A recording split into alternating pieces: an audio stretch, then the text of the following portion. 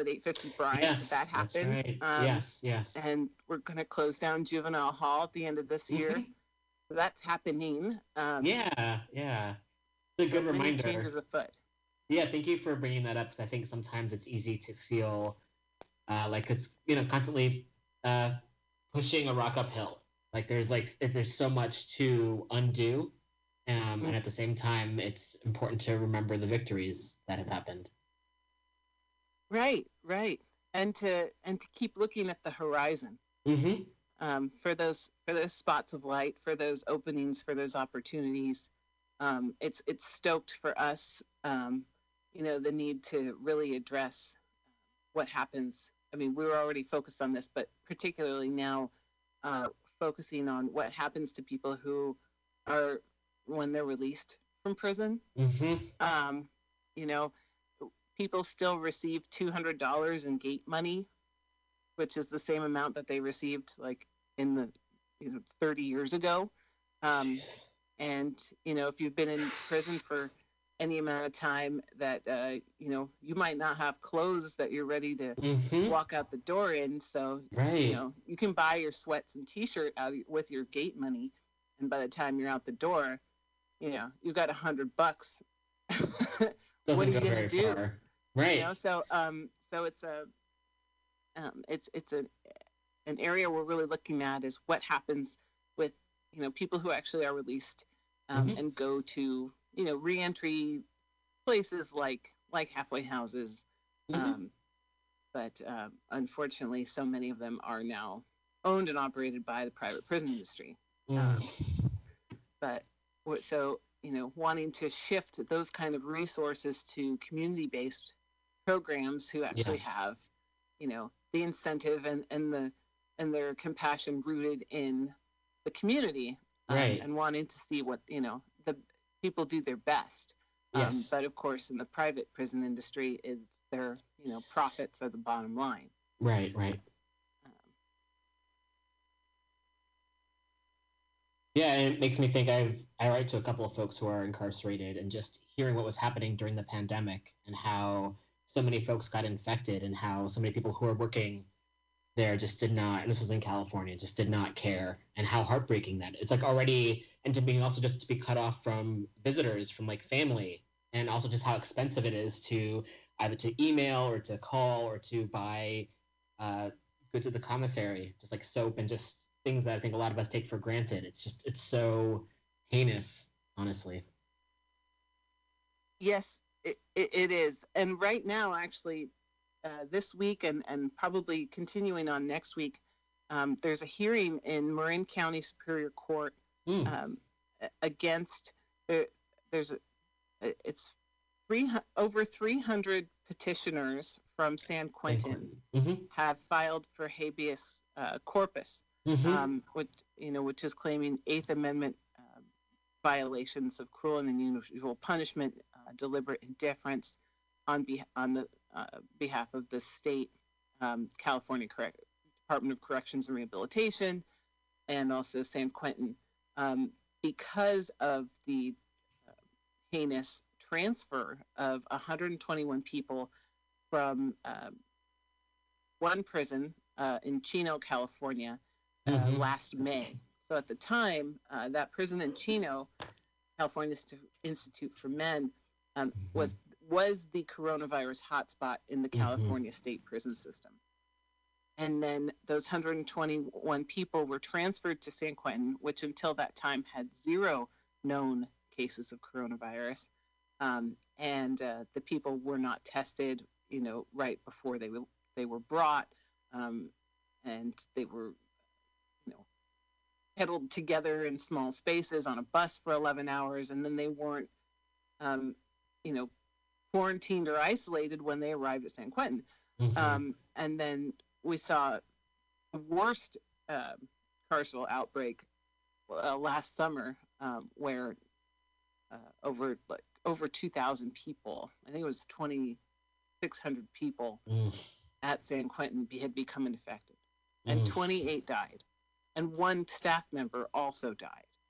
And so that case is ongoing. Our office, along with a few other um, public defender offices and private defense offices are participating in this hearing and representing these over 300 plaintiffs.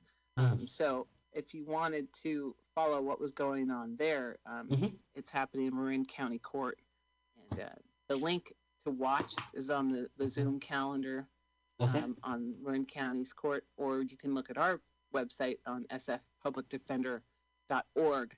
Okay. And we have the habeas page, or you can find it on our media page.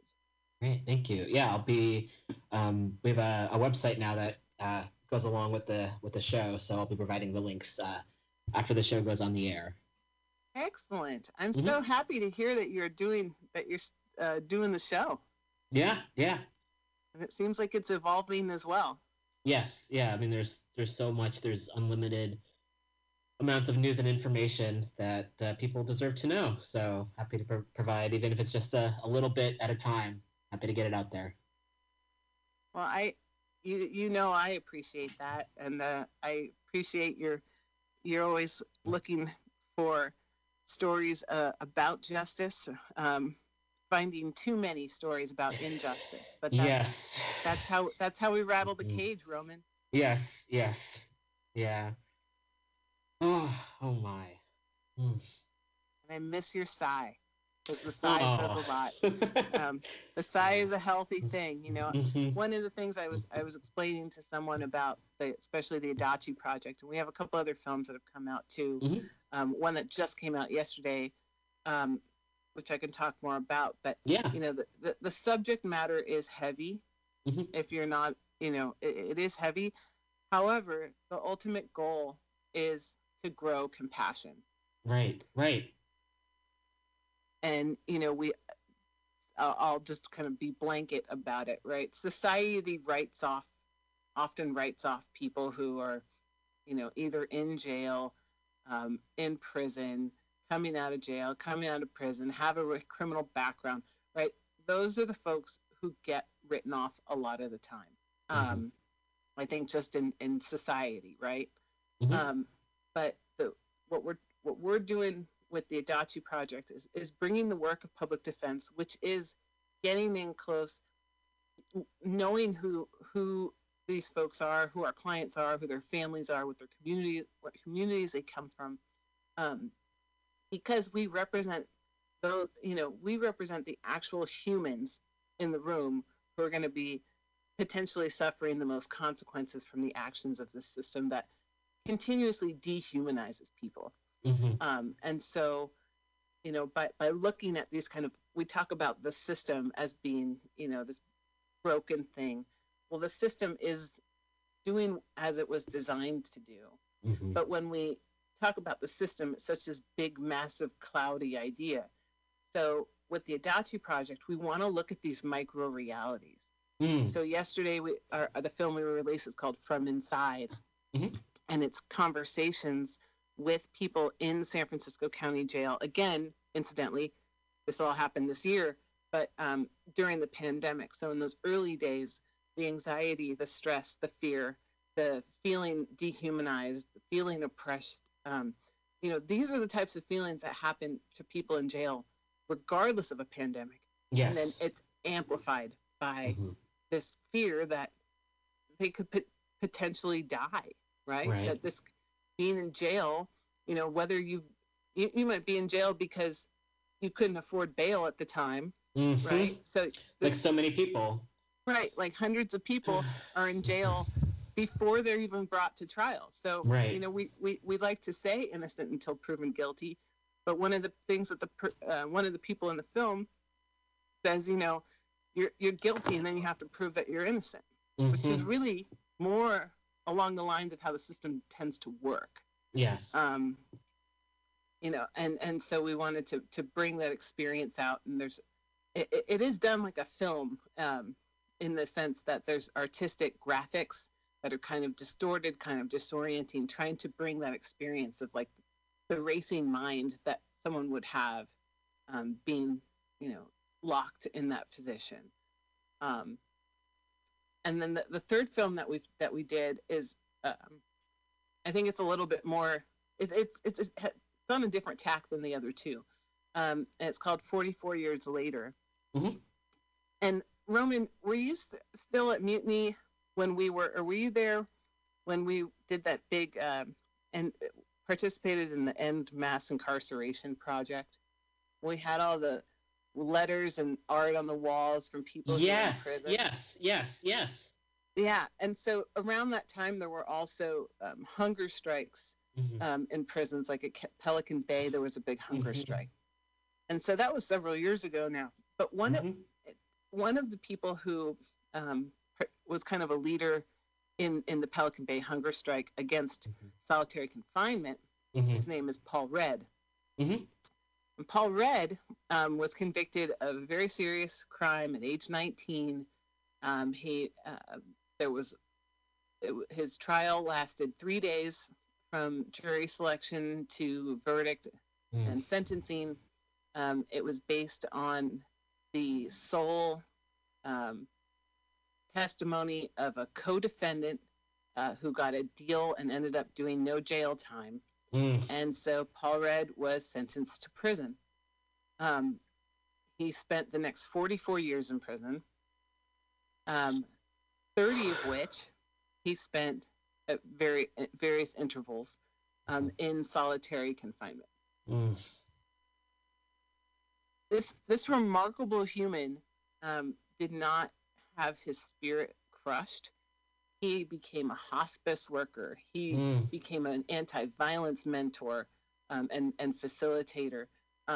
He became, loved by so many folks. And he was one of the people who stood up.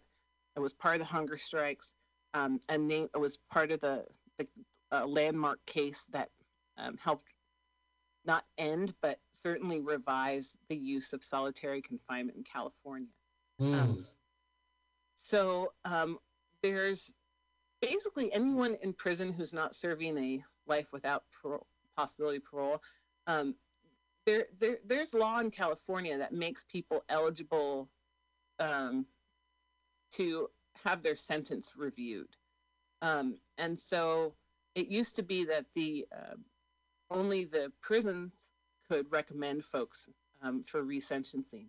Then a couple of years ago, California law changed, and it also allowed district attorney offices to petition the court to hear, to determine whether someone should be resentenced. And so we do have a progressive district attorney. Thank goodness. What's that? Thank goodness. We do, right. And there's a lot of these things that parts of the system that I've learned about just from being here for the past almost 2 years now. Wow. That I would have not understood prior. Right. And so because we have a progressive district attorney and this law exists, we at the public defender's office are able to help people file these petitions, complete their petitions to the district attorney. Yes. Right. So that, in a very basic way, is kind of how Paul Redd was able to have a resentencing hearing by the court, and then he was freed last May. Wow. So 44 years later is the film, and it is his first day that he is free, and his family has gathered. His older brother, his little sister, the in-laws, the nephews, who like know him but don't know him. Right. And so we were able to kind of capture that first day. It's really powerful stuff. And I'm just so grateful for everyone who participates in it, because it is really this work. I don't really think I have an adjective for it. But all of these films are short. They're 5, 6, 11 minutes on wearedefender.com. So please check it out. There's editorials that accompany each one of them as well. Folks from our office And Paul Redd also co-authored or authored part of the 44 Years Later editorial as well. So we want to open people's eyes and hearts and try to push for changes in the system that are going to be more humane and more effective, right? Right. Mass incarceration hasn't made us any safer, but it's destabilized millions of people across the country and millions of families across the country. Absolutely. I mean, it's the same conversation around with, wanting to defund the police and like, why is all this money and the U.S. military? It's like all this money goes into just causing great harm around the world. It's so backwards. Yeah, absolutely. Right.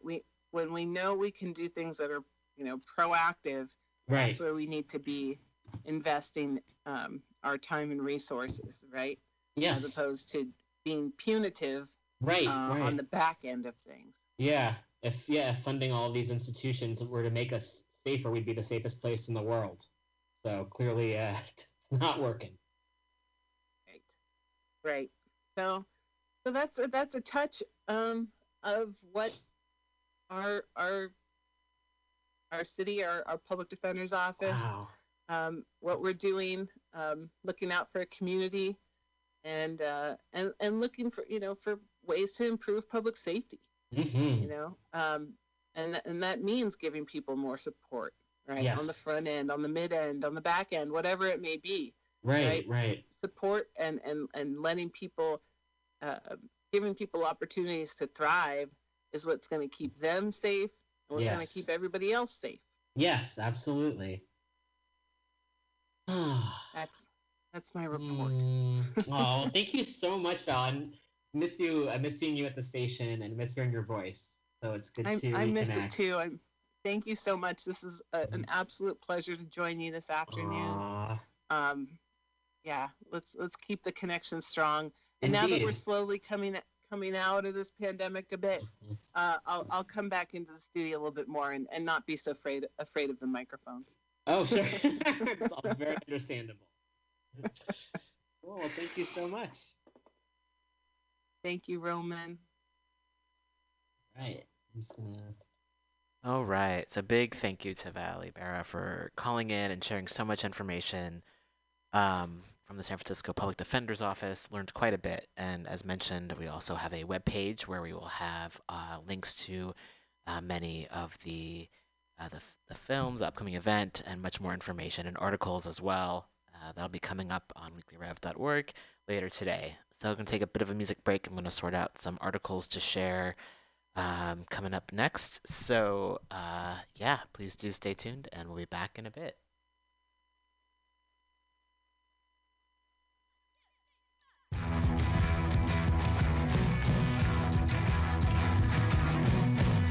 Imagine the world has gone insane, and nothing we know has stayed the same. So everything else besides us has changed.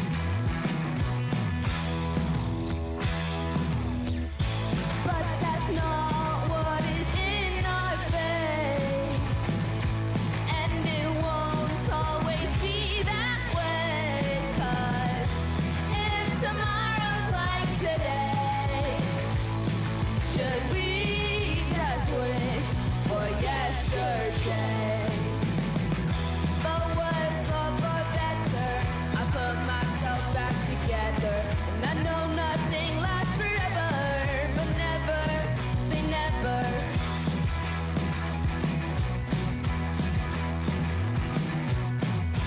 Imagine a place where there is no sky,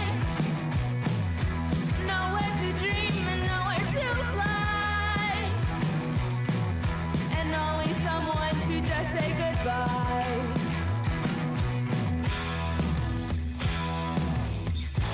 But that's not what is in our fate, and it won't always be that way. 'Cause if tomorrow's like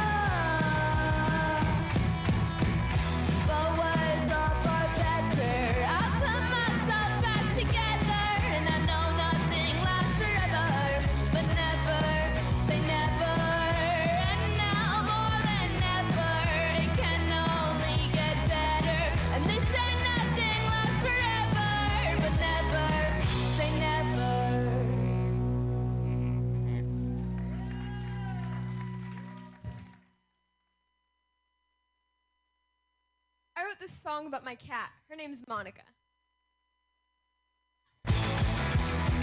Monica. Monica. Likes to sleep a lot. So I treats her right. She's my Siamese cat. She's my favorite furry friend. I know she'll be there till the end. Monica, Monica, chewing bubble gum, singing soda pop. So my favorite song.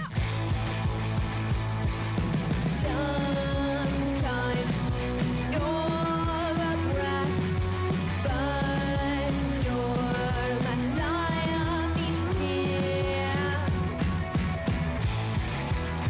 Monica, Monica,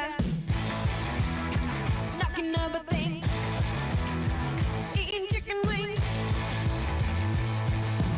Sometimes you're a brat, but you're my favorite Siamese cat. Monica,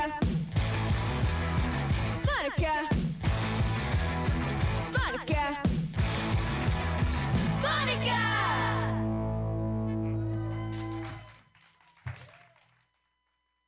All right. So, again, that was the band.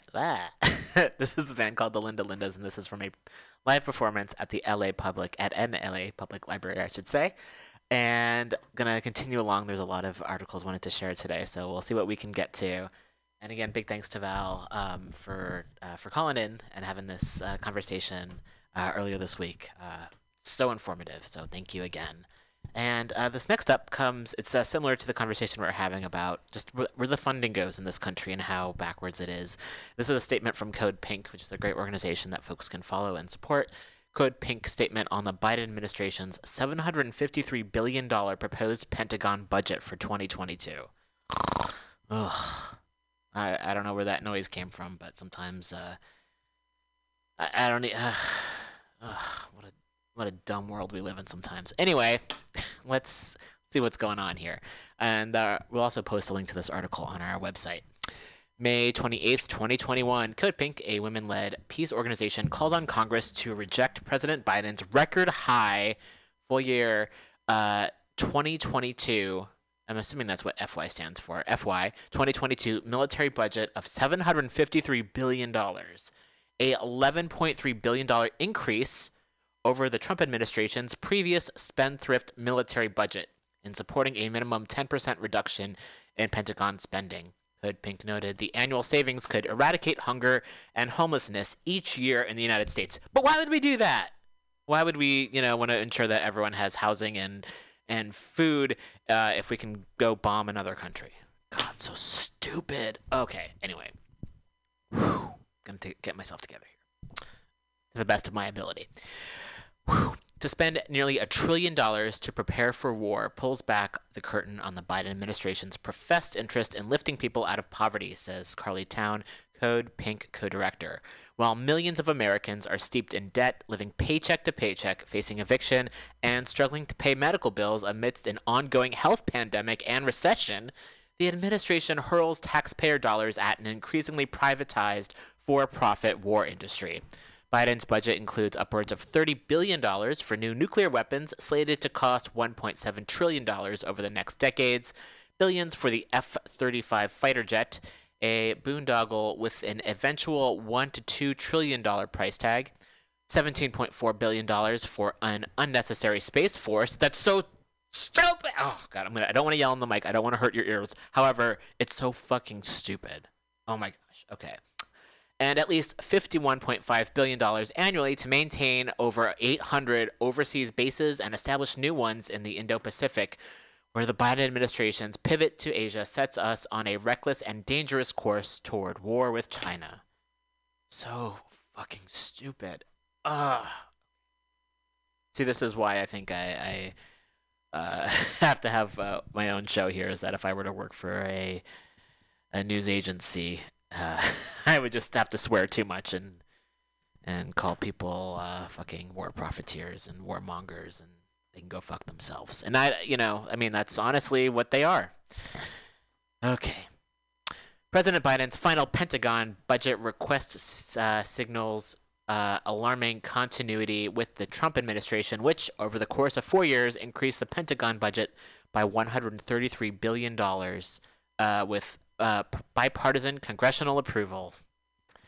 In light of the Biden administration's announcement that the United States will be withdrawing troops from Afghanistan by September 2021, the Pentagon budget should reflect a corresponding $50 billion reduction.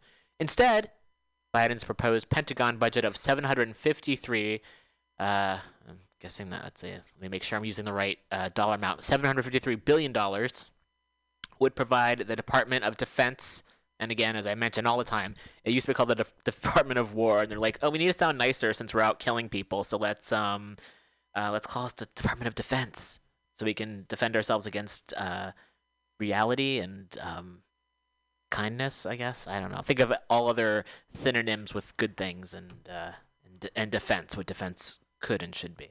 Okay, so with more money than the departments. Okay, so it's providing the Department of Defense with more money than the Departments of State, Justice, Education, Transportation, Health and Human Services, and the EPA, Environmental Protection Agency, combined. Oh, God, it's so stupid. It's so stupid. Oh, my gosh. I mean, I have to laugh because it's terrifying and awful.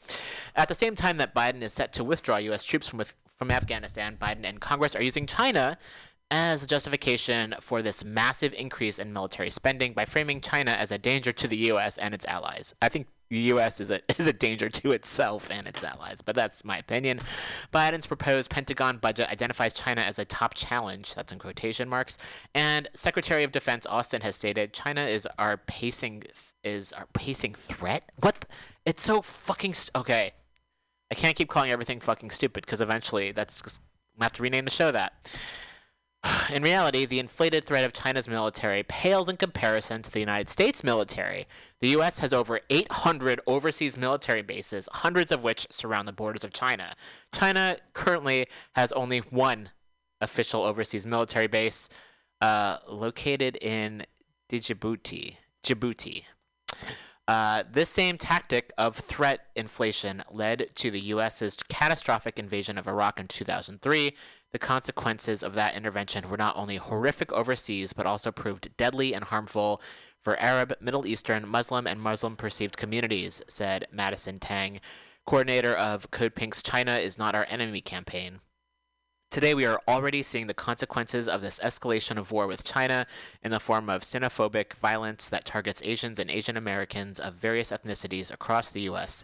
Anti-Asian violence has increased 194% in the first quarter of 2021 compared to 2020, according to the Center for the Study of Hate and Extremism. This pattern of heightened xenophobia and scapegoating for a minority group as a corollary to U.S. imperialist wars is not new and must be challenged. This push for rearmament, including hundreds of new land-based intercontinental ballistic missiles and submarine-mounted tactical nuclear weapons, comes amid concern the Biden administration's heated anti-China rhetoric and policies could plunge us into a nuclear war, said Marcy Winograd, coordinator of Code Pink Congress, a campaign to mobilize co-sponsors for progressive foreign policy legislation. There is no law of gravity, however, that compels President Biden, but I would say that me burping on air is far less offensive than these fuckers trying to raise the budget of the Pentagon. Okay, and that's my excuse. Okay, there is no law of gravity, however, that compels President Biden or Congress to continue funding the drive for nuclear rearmament or global omnicide. Oh, I haven't seen that word before. Omnicide. Wow. At the end of the day, the federal budget is up to Congress to decide, not the president. We call on Congress to reduce the Pentagon budget by at least 10% and instead invest in what will truly make us safe: universal health care, good jobs, and addressing the climate crisis. Shouldn't be that difficult, but here we are. Act now. It's now more important than ever to contact your representatives, and they provide a link, and send them the Code Pink Guide to Pentagon budget cuts to demand that they show their support to reduce the Pentagon's budget, the Pentagon budget and invest in human needs. And they also have additional quotes and reaction on Biden's proposed Pentagon budget from the international community. The way the U.S. budget overemphasizes the military hurts the American people and the world. A tiny fraction of the money that President Biden is proposing for the military budget would save the lives of millions of children in Yemen. Wouldn't that be a better investment in the future than more bombs, warships, and nuclear weapons? That's from Aisha Juman, president of Yemen Relief and Reconstruction Foundation. This enormous Pentagon budget will only lead to more military conflicts, more bloodshed, more grief. We saw enough of that in Afghanistan for the last 20 years. It's time to invest in peace. And that's from Basir Bita, local activist in Kabul, Afghanistan. There are many places where the U.S. could and should spend more money. At least it can start by paying for some of the huge damages it has caused to the people in this country and abroad in the last several centuries. Increasing the military budget, however, only makes everything worse. And that's Dr. Zhu, professor of economics at John Jay College, CUNY, former professor of economics at Renmin University of China, and Chinese citizen. An increase in the U.S. defense budget will mean the deployment and or testing of U.S. weapons in South Korea, which endangers the lives of residents near U.S. bases. U.S. military buildup has led to a perpetual arms race, including nuclear weapons and nuclear threats in Northeast Asia. The deployment of the U.S. THAAD, T-H-A-A-D, missile defense system in South Korea in 2017 has raised tension in the region and is opposed by many South Koreans. Villagers near the new THAAD base have been protesting every day against the illegal deployment. I join in the call to the Biden administration to reduce the U.S. defense budget and invest in human security, withdraw tension-raising weapons systems from Korea, and end the more than 70-year-old Korean War with a peace agreement. That's from Yu Kyung-ko, a consultant for Women's International League for Peace and Freedom, the WILPF, and Women-Led Korea Peace Now campaign, and a standing committee member of the Korea Peace Appeal campaign. Next, the U.S. military, I almost called it the U.S. military states, and we kind of are. The United States military continues to negatively impact the lives of people who have never consented to the U.S. military presence, particularly in island nations in the Asia-Pacific region, such as Hawaii, Okinawa, and the Marianas. The military presence places the people of these nations in mortal danger of annihilation, as was demonstrated in 2018 via the false ballistic missile alert in Hawaii, proving that the U.S. military is incapable of protecting us. Furthermore, the military creates a burden in numerous other ways, such as through crime, pollution, and economic deprivation. And that is from Robert Kajiwara, founder of the Peace for Okinawa Coalition. Next, we members of the International Women's Network Against Militarism unequivocally oppose the proposed Biden Pentagon budget, spending nearly 50% of the U.S. discretionary budget, more than the next 10 countries combined, demonstrates the destructive priorities of a society committed more to world military domination than care of its people and the natural environment. Increased militarization in the U.S. and abroad will only create more insecurities, fear, and destruction, both at home and abroad, especially in places of massive U.S. military presence, such as Okinawa and Guam. We urge the Biden-Harris administration to withdraw the current proposal and formulate one that will ensure full health care, quality education, and environmental protection, and that is from the International Women's Network Against Militarism. So, again, we'll be posting this article on our webpage at weeklyrev.org, and in the article, there are links you can click on to contact your representatives and send them the Code Pink Guide to Pentagon Budget Cuts. So, I know this is like, wow, there's a lot here, and also they provide action items that folks can take to speak up and to contact representatives.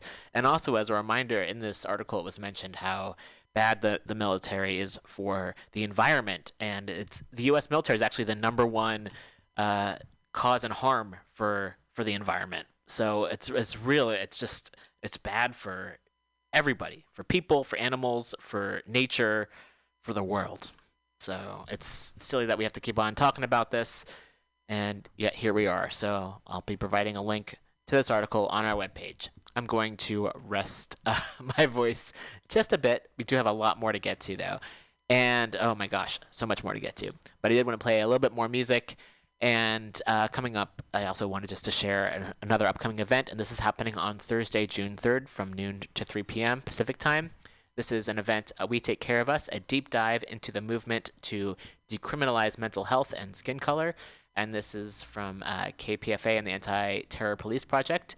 I'll just read a little bit about this here and then take a break. Join us on June 3rd for our first virtual regional summit, We Take Care of Us, a deep dive into the movement to decriminalize mental health and skin color. We'll spend an inspiring afternoon learning about how to build replicable and sustainable alternatives to police and prisons for mental health, and how we as a community can take care of each other in moments of crisis. So this was shared by the APTP. You can follow them on Twitter at APTP Action. It's also on the KPFA website, and we'll provide a link to this as well on our site at weeklyrev.org. All right, I'm going to play some more Linda's for you all. Also in the video, which we will also post a link to,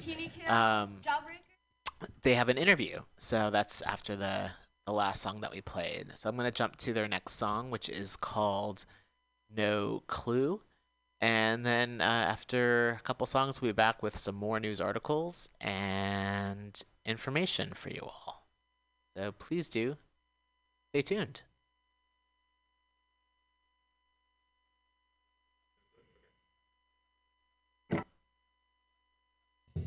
No clue what's gonna happen. No clue. Why do we feel this way? We can't tell. Up, from, down when everything goes sideways. No clue what's gonna happen. No clue who we are meant to be. We don't know where we're even headed, but that can't stop you or me. I just wanna see 'cause I can feel a thing around me. I'll tell you how to fly if you wanna soar high and be free. Don't tell me what to say, 'cause I will find a way to be seen. Don't leave me alone, 'cause we've only just begun. No clue what's gonna happen. No clue. Why do we feel this way? We can't tell.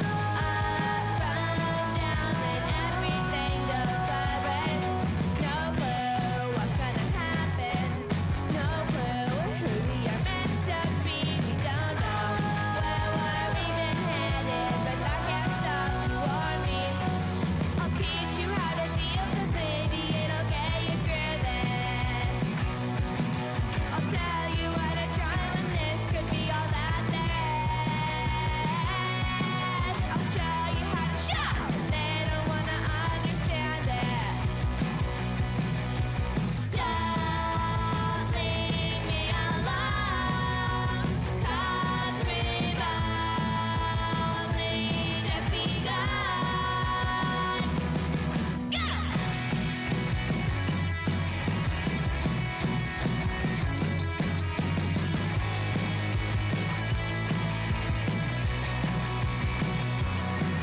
No clue what's gonna happen. No clue. Why do we feel this way? We can't tell. Up, from, down, when everything goes sideways. No clue what's gonna happen. No clue who we are meant to be. We don't know where we're even headed, but that can't stop you or me.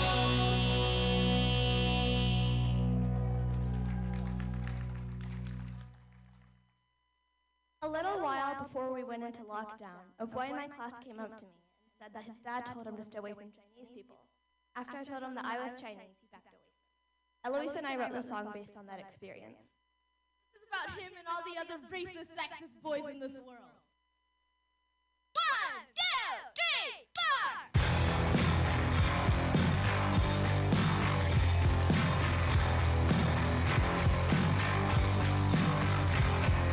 Racist, sexist boy, you are a racist, sexist boy, and you have really dangerous toys.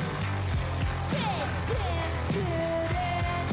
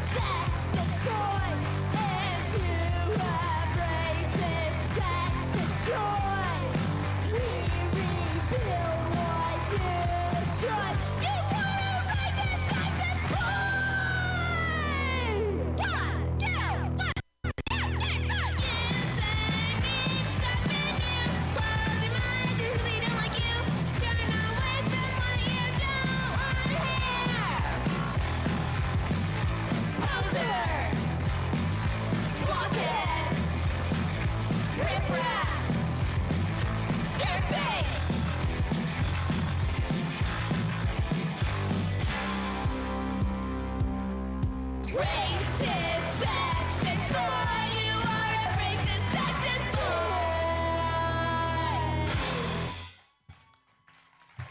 All right, that was the Linda Lindas with Racist Sexist Boy, and before that, No Clue. And again, this is from a performance, LA Public Library, and we'll share a link to the video on our website.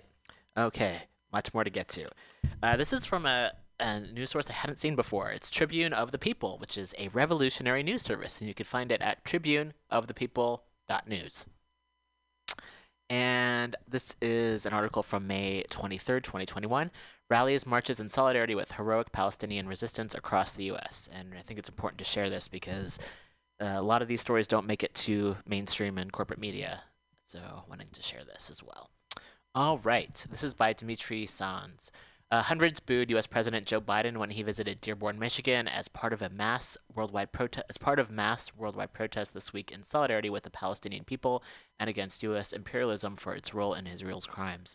Thousands more mobilized in U.S. cities to celebrate Palestinian resistance and to condemn the Israeli murder of over 200 Palestinians, including dozens of children. Despite the ceasefire agreement between Hamas and the Israeli government, protests continued through this weekend, and more are scheduled in the days to come. Some of the largest rallies and marches took place on Saturday, May 15th, the 73rd anniversary of the Nakba, the catastrophe which marks the date when the displacement of Palestinians began in full as the Zionist State of Israel accelerated its campaign of genocide upon its formation.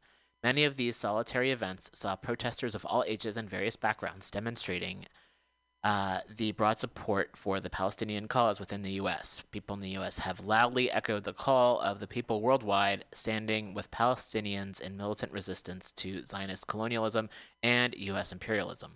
In Los Angeles, thousands marched through the streets on Saturday, at one point blocking traffic on Freeway 405. The police response, one attendee told Tribune, was comparable to that of the May uprisings last year, with officers deploying riot gear, sound cannons, and almost running numerous protesters over with vehicles. Later in the week, hundreds would protest at the Israeli consulate in West Los Angeles, chanting, "Free, Free Palestine."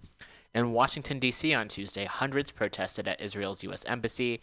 In Boston last weekend, protesters disrupted traffic, marching to the area's Israeli consulate, where they unfurled a large banner that read, "Free Palestine." Other large protests took place in New York, Philadelphia, Sacramento, New Orleans, Houston, and more.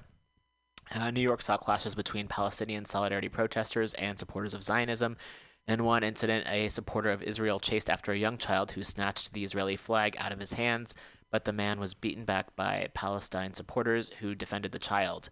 New York police targeted the pro-Palestine demonstrators for arrest rather than the pro-Israel demonstrator. When faced with state troopers at the Texas state capitol, hundreds of protesters in Austin chanted, "There is only one solution,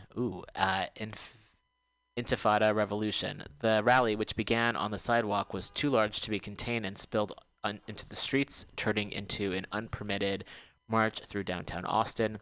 One Austin protester held a portrait of Palestinian political prisoner George Abdallah. Speakers called for overthrowing U.S. imperialism and uniting all resistance struggles with the class struggle. I think this time, as hard as it seems for people in Gaza and Jerusalem, is really promising, said an attendee of the Austin rally who grew up in Gaza. If all Palestinians unite and fight together, then we will finally be on the right track. It is always right for us to be in resistance. And they have a video as well.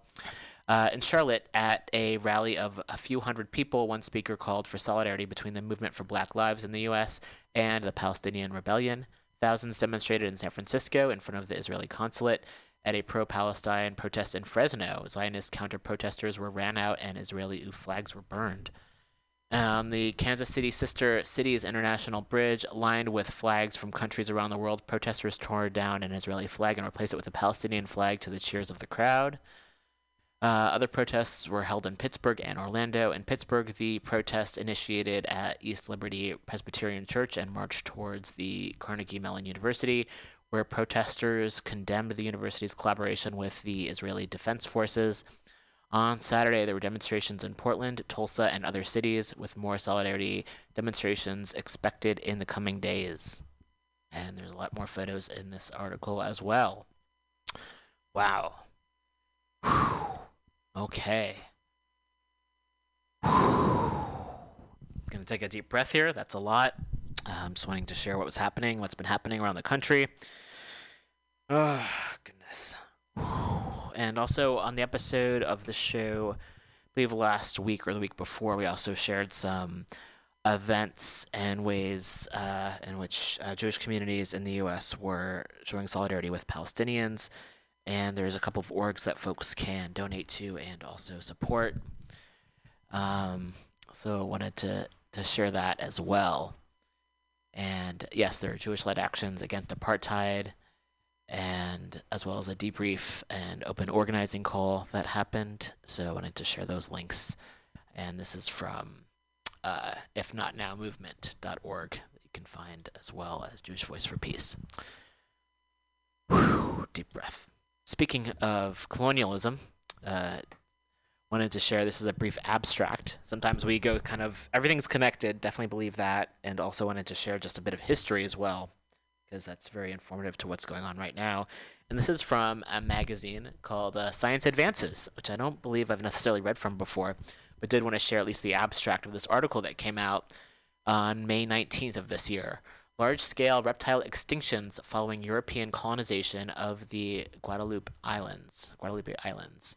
This is from Corentin Ocheton, Emmanuel Paradis, Salvador Bailon, Sandrine Gruard, Ivan Einik, and Anud Lenoble, and many more authors. Okay. Lenoble, Olivier Lorvelec, and Tresset, and Nicole Boivin, and hope speaking the names correctly. And the abstract from this article: large-scale extinction is one of the defining challenges of our time as human processes fundamentally and irreversibly reshape global ecosystems. While the extinction of large animals with popular appeal garners widespread public and research interest, the importance of smaller, less charismatic species to ecosystem health is increasingly recognized. Benefiting from systematically collected fossil and archaeological archives, we examined snake and lizard extinctions in the Guadalupe Islands of the Caribbean. I get to that point after an hour where sometimes the words run into each other, so I'm going to take my time here. A study of about 43,000 bone remains across 6 islands revealed a massive extinction of 50 to 70% of Guadalupe's snakes and lizards following European colonization. In contrast, earlier indigenous populations coexisted with snakes and lizards for thousands of years without affecting their diversity. Study of archaeological remains provides insights into the causes of snake and lizard extinctions and shows that failure to consider fossil-derived data probably contributes to substantial underestimation of human impacts to global biodiversity. Wow. And then there's a whole article here with a lot more information. So if you're interested in reading more, you can go to the Science Advances website. And again, we will post a link on our website. Wow. Whew. That's a lot. I'm going to take a breath for a moment. And I wanted to share a video, or the audio from a video, certainly. It's from the Gravel Institute. I recommend following them on Twitter. You can follow them at Gravel Institute. Also, I'm on Twitter. And I do a lot of shared tweets on there. So feel free to follow me on there as well. ROMANRIMER. So this is a video called Is Uber Scamming You? I think a lot of us know the answer to that. Personally, I think I've maybe ridden in one Uber in my entire life, and that's when someone else has ordered them. And it's just a shame, because I'm all about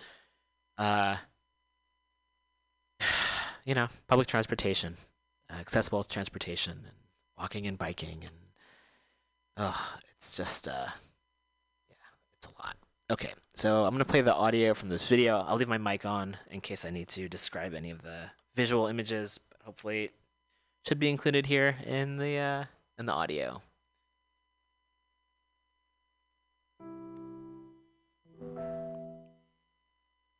Among the pantheon of corporations that have emerged out of Silicon Valley, Uber occupies a special place. The company is worth $100 billion, Hundreds of billions of dollars worth of trips and delivery orders have been booked using its app.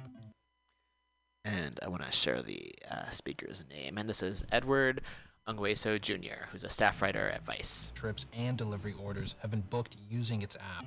It gets tens of billions of dollars in revenue each year. Uber is everywhere, and the narrative of Uber is also everywhere. It says that Uber is innovative, that it can disrupt the taxi industry and make money doing it, and that it can offer flexibility and opportunity to its army of drivers. Everybody wins. There's one problem. None of that is true. Let's start with one basic fact. For a company so prominent, there's something very strange. Uber has never, not once, turned a single profit. You might be confused. How can it be that such a large company with such a popular service has simply never made money? When you find out the answer, you discover something important. You discover that Uber is fundamentally a scam, a company that exists to scam its investors, its users, and most importantly, to scam its workers. Despite everything you might hear, Uber is not a technology company.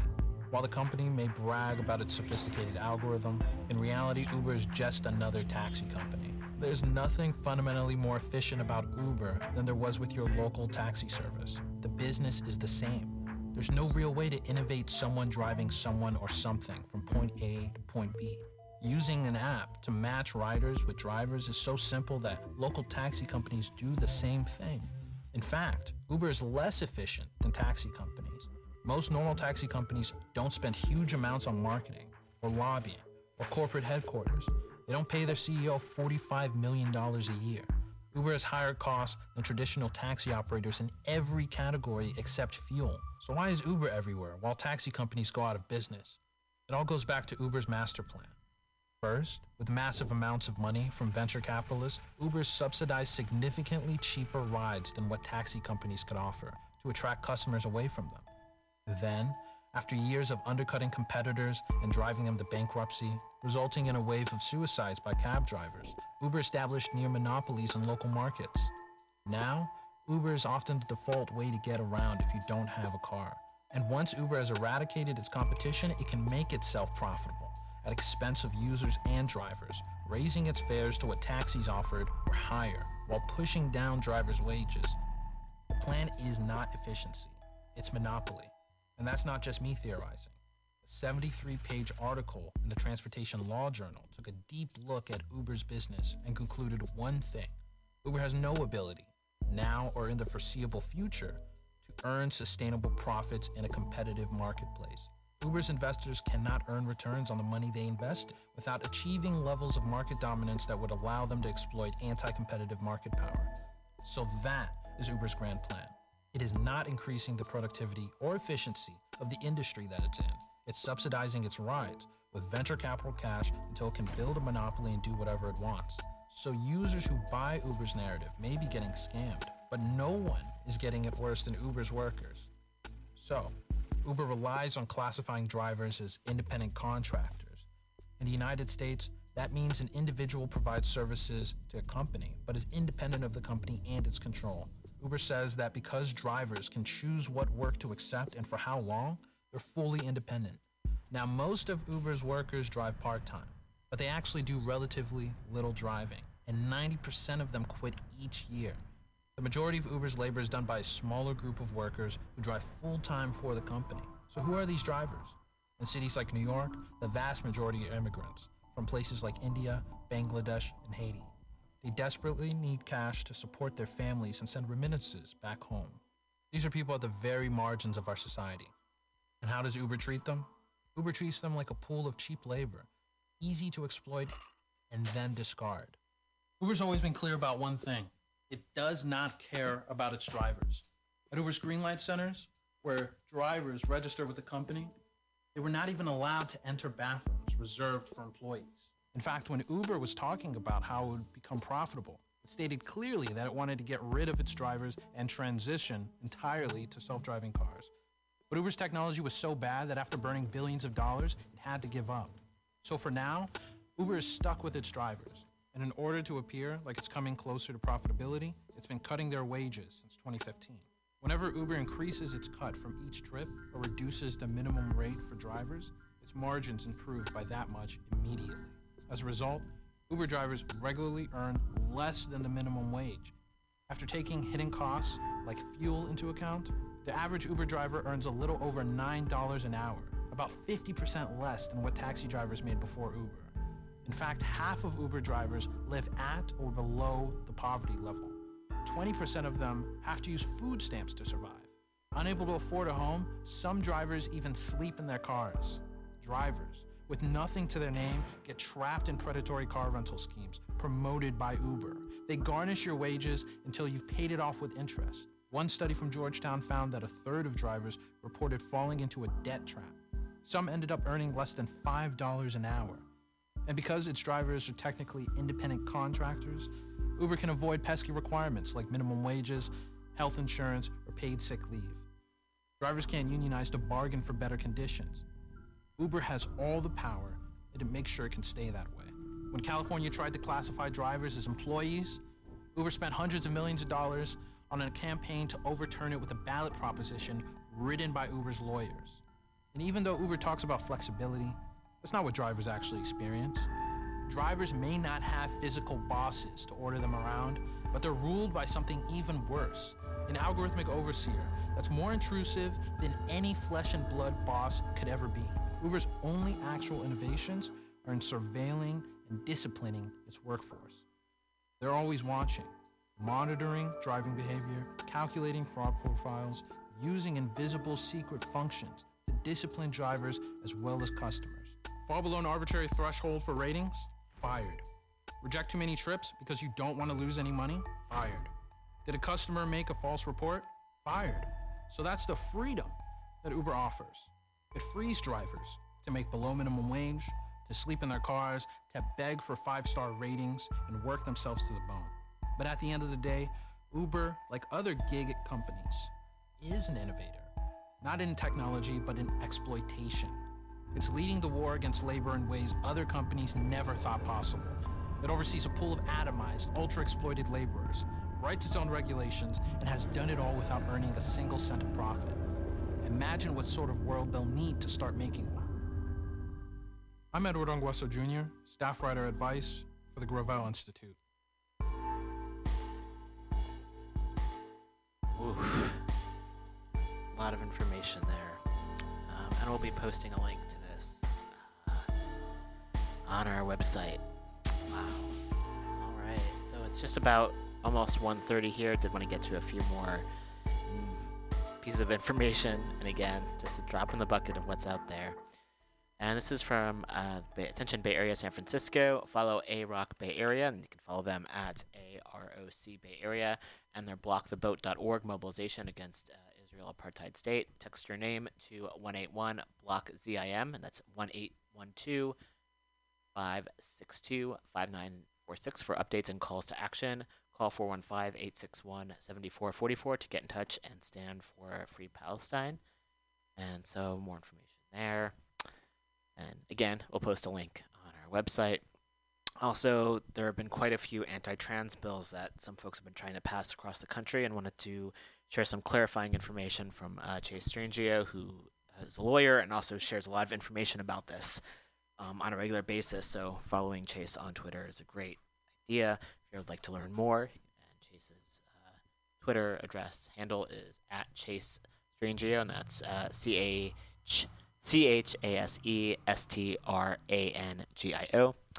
And Chase writes, this is on May 22nd. I am seeing everywhere posts and headlines about Tennessee banning healthcare for trans youth. That is wrong. Please be careful with the info you are spreading in this very precarious time. Here is what happened. Tennessee passed many laws targeting trans youth, including a ban on sports, a ban on restroom use, a mandate that businesses post signs if they allow trans people to use the restroom, and a law that unnecessarily codifies the standards of care for treating trans young people. But all the healthcare law does is say you cannot treat pre-pubertal young people with hormones to treat gender dysphoria. No, that is 0 kids receive hormones pre-puberty for gender dysphoria already. So the law does nothing to disrupt the existing care. It sends a message of disapproval, it scares kids and their families, but the only medical treatment provided for gender dysphoria is initiated at puberty, not before. So the law does not disrupt the care. The fact that people are saying the care is banned is terrifying people. Young people across the country are fearing for their well-being, and we have to be discerning about what we share because people's lives and bodies are in deeply precarious positions. Arkansas has cut off care for trans youth, but Tennessee did not. To all the media outlets writing these headlines for clicks, please stop. You're doing a terrible thing, making people scared and spreading misinformation. All right. Take a deep breath. It's about 1:30. Did want to get to at least a couple more news articles here. Take a deep breath because it's a lot, and I don't mean to just keep on running through all these and without the time to just take a breath and let them sit. And also, I recognize so much more that's happening. So again, here for a few hours a week and get to what we can, show the connections between everything, including people in positions of power who cause great harm to the rest of us, and how we can push back against that. Okay, deep breath. Also, there's a thread. Let's see. I think, yeah. The last thing I'm gonna get to before we play some music and end up because it's just wow. It's been a lot. So this is from Robert G. Reeve, who is a privacy tech worker. So I think the fact that so many of us use technology, and as the Uber video mentioned, or the anti-Uber video mentioned, it's important just to understand what these tech companies are up to. So I wanted to share this thread that was on Twitter. And Robert writes, you can also follow Robert on Twitter at Robert G. Reeve. I'm back from a week at my mom's house, and now I'm getting ads for her toothpaste brand, the brand I've been putting in my mouth for a week. We never talked about this brand or Googled it or anything like that. As a privacy tech worker, let me explain why this is happening. First of all, your social media apps are not listening to you. This is a conspiracy theory. It's been debunked over and over again. But frankly, they don't need to because everything else you give them unthinkingly is way cheaper and more powerful. Way more powerful. Your apps collect a ton of data from your phone. Your unique device ID, your location, your demographics. We know this. Okay. Data aggregators pay to pull in data from everywhere. When I use my discount card at the grocery store, every purchase, that's a data set for sale. They match this person, Robert's Harris Teeter purchases to his Twitter account because he says, I gave both those companies my email address and phone number, and I agreed to all that data sharing when I accepted those terms of service and the privacy policy.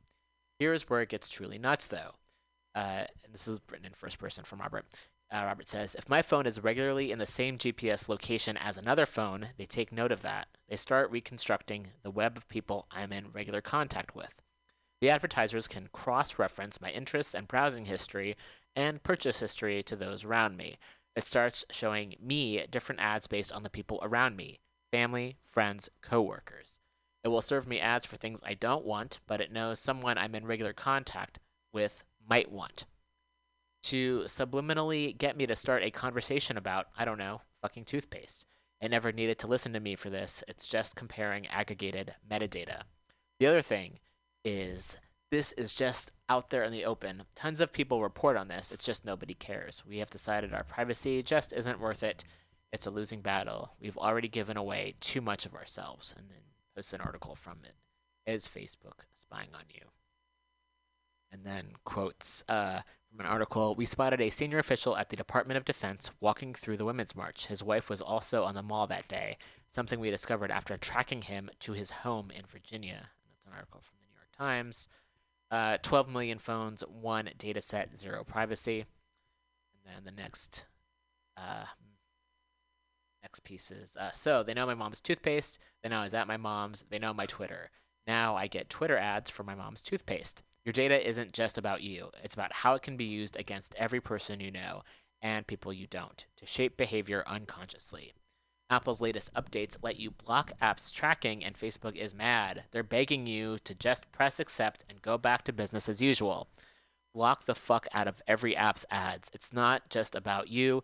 Your data reshapes the internet. And there's a link to an article from Vox.com, why Facebook and Apple are fighting over your privacy. The internet is never going to be the wacky place it was when I had a live journal and people shared protein gifts in the form of YTMNDs. Big business has come to suck the joy and your dollars out of it. At least make it hard for them. Oh, and this is Robert's Twitter high score. If you like D&D, okay. So that's a link to more of Robert's info. So yeah, yikes. There's a lot there for sure, and we'll post a link. I try to end the show usually on some optimism, but wow, it's hard. It's hard to. Yikes. I think check out our website, weeklyrev.org. Lots of upcoming events and ways to take action. Because, yeah, things are terrifying, and also so many ways that folks can show up. So, I'm going to play some Linda Lindas, and I think that's going to be it for us today. Wow, that's a lot of stuff. I did a lot of talking. Wow. All right. Thanks again to Val for having the time to chat. And we'll be back next week and end up the show with a couple of Linda Linda songs, and these are some covers. Have a great week, everyone. Oh, I should, promote the Patreon. There are some shows, some podcasts out there that have, engineers and producers and advertisers, and this is a very much DIY project here. I've been doing it now for almost 8 years. So if you were touched or you learned anything on the show today and or like the music, anything at all, I'm going to support the show. Please, spread the word. This is available on multiple streaming mediums. We're on iTunes. We're on Stitcher. Also on FM Player. Many other apps out there. Mutiny Radio has an app of its own. And also there's plenty of other great shows here on Mutiny Radio, so please do check out the website. And if you'd like to donate to the show, that would be super helpful. We have a Patreon up. You can find it at our page at weeklyrev.org or go to patreon.com/weeklyrev. And big thanks to all the folks who chip in on a monthly basis. It makes it so much easier to be able to come in here and share this news with you all. So thanks again, and we'll be back next week. Whew. Another deep breath. Have a great week, everyone.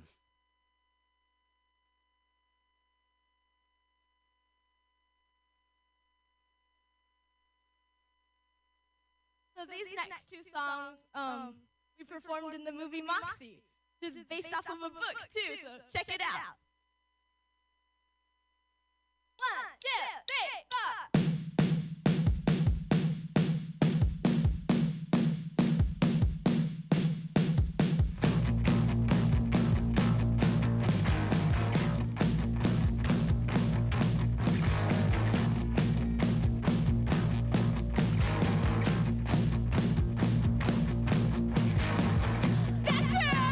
Queen of the neighborhood, she got the hood dragging down.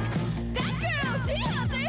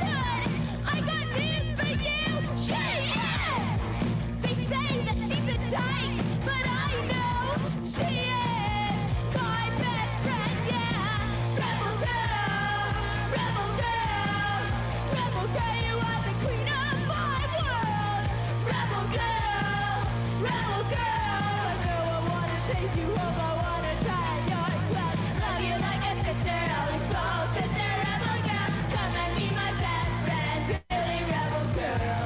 I really like you, I really wanna be your best friend, be my rebel girl.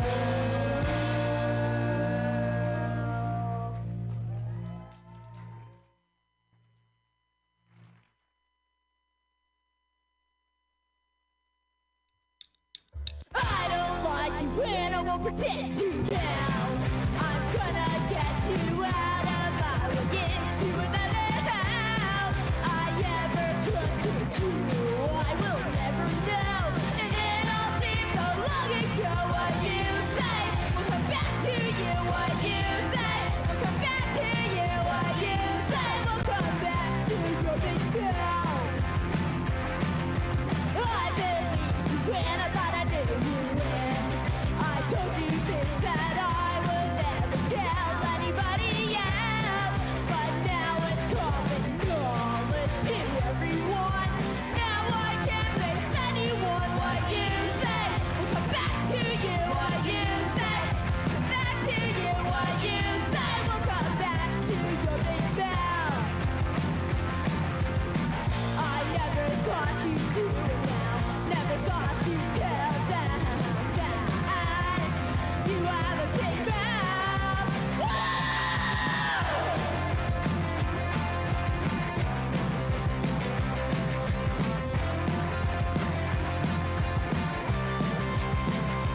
Whoa, you have told everyone.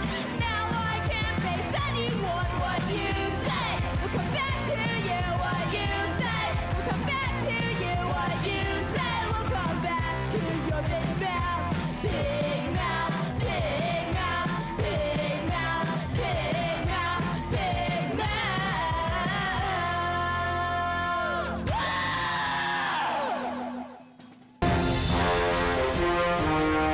Are you tired of swimming through a sea of podcasts? Are ye on a raft without a paddle? Well, gather around me, sea dogs, and get aboard me pirate ship as we set sail for the seas of MutinyRadio.fm. From there, you can captain your own pirate ship as you sail through over 44 different shows for all of your listening pleasures. They've got live comedy to small business advice, LGBTQ friendly to sports, vinyl to gutter punk. MutinyRadio.fm has the best programming the internet ocean has to offer you. I bet my peg leg on it, or I ain't scurvy shit-faced McRat.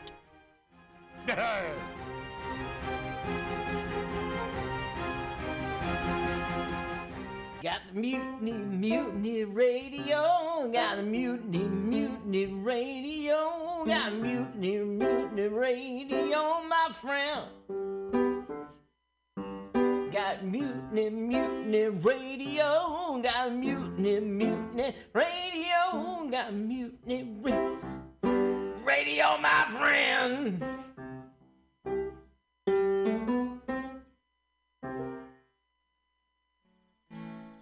Billy Bob, you ever want to be funny? Well, my dogs think I'm funny, Daryl. Well, I mean, you ever want to be, like, in front of an audience? Like, other than, like, squirrels, dogs, and dead peasants? Oh, shit. From time to time, I've given it a thought or two. You know, if you go to Joke Workshop, there's more than 2 peoples paying attention to your jokes, and they ain't even gonna be jerks about it. Daryl, are you serious? I can get people to listen to my jokes? And they'll even say nice things, dude, before they tell you how to get improvements. No way. What is this dag-nabbit thing called? It's Joke Workshop. Joke Workshop? Yep, every Monday, 6 to 8 p.m. on the Mutiny Radios. So you're saying I could tell my jokes every Monday from 6 to 8? That's what I'm saying. It's the Joke Workshop Mondays, 6 to 8 p.m.s at the Mutiny Radios. Yahoo! $4.99. Let's watch a full-length movie on YouTube with Michael Spiegelman. Michael Spiegelman. And I am Carl, not Spiegelman. We're hosts of You with Michael Spiegelman. Follow us on podcast with our acronym LWAFLMOYT. We watch a full-length movie on YouTube with you, and you listen to the podcast and watch the movie at the same time. Yeah. LWAFLMOYT. Yeah, LWAFLMOYT. LWAFLMOYT. That's every Sunday, 2 p.m. Pacific Standard Time, or if you're Carl, 5%. 5% Yeah, Eastern right. Standard I'm so lazy. 3 hours later, I finally get to the show, 5 p.m. Let's hear the theme song. Oh. Let's watch full length. Oh, wait, let's do a full minute promo. Oh, never mind. Bye. See ya. See you next month. I was just leaving the theater. Convertible 1969 gold Cadillac with the white interior. I drove it up here. And I started to do some thinking. Around in it on the freeway, and I'm having a really, really good time. Flat black glass. Smoking big spliffs and cruising Saturday noon to 2 on the freeway. Good feeling, I am I'll tell you. Can I say? Laurie Stone's voice is absolutely right. I am petty, rebellious, and adolescent. And I will cut the Hello, Blake. Henry. Yeah, Charlie here. Yeah. I have a report here, Henry, from your chief nurse, Major O'Houlihan. She makes some accusations, Henry, I find pretty hard to believe. The dude minds, man. Safe sex is more than just avoiding STIs and pregnancy. No matter what you're into, make sure that you and those around you feel safe, comfortable, and are having a good time. This public service announcement is brought to you by your friends at Mutiny Radio.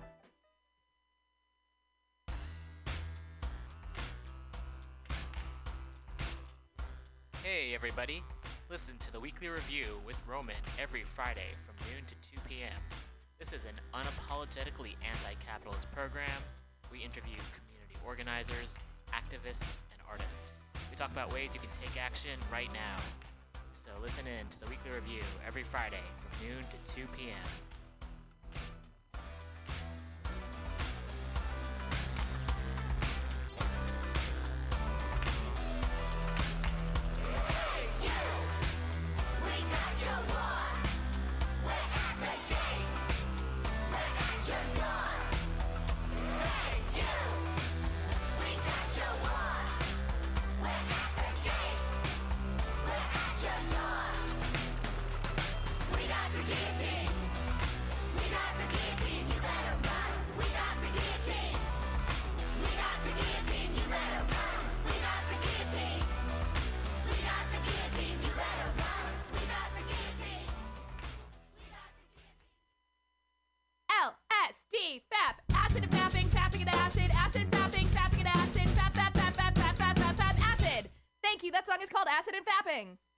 My name is Breakfast, and I'm running for Chancellor of the United States of America.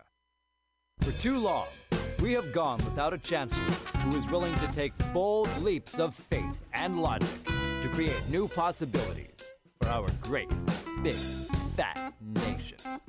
As your Chancellor, I will balance the budget on the head of a pin, give entertaining speeches, have scandalous affairs, write strongly worded letters to unpopular foreign leaders, look good on camera, end all hunger, crime, abuse, war, disease, disasters, sadness, depression, oppression, repression, suppression, transgression, obsession, expression, impression, regression, and digression by signing pieces of paper that express my disapproval of such things, and invest in an American flag pin to be worn prominently on my stylish jackets.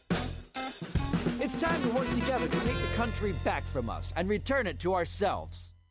It's time to turn this country around and drive it into opposing traffic. It's time to take a chance on the Chancellor.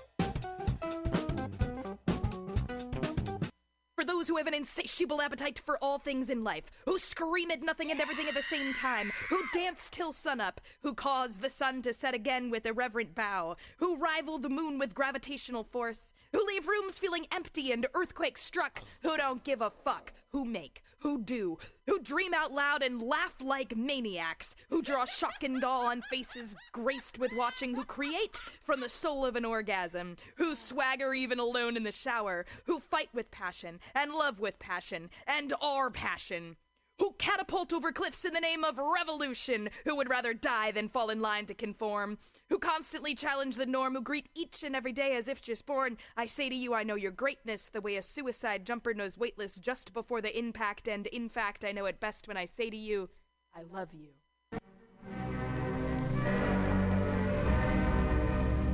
Hello there, my friends out at Mutiny Radio.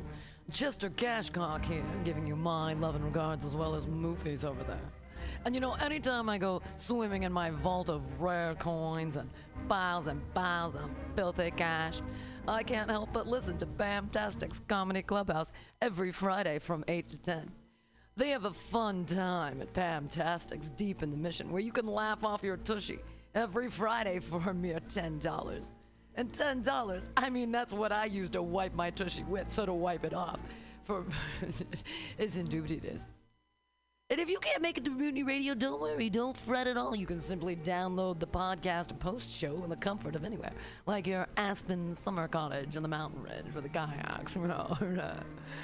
Just go to podcast.pcrcollective.org or mutinyradio.fm podcasts and look for Comedy Clubhouse with a K. You can download it for free. But we'd love to see you every Friday, 8 to 10, down here at Mutiny Radio. To laugh off your tushy and save your life. Because you know what's better than laughter? Well, it's a cash cock, baby. Mm-hmm.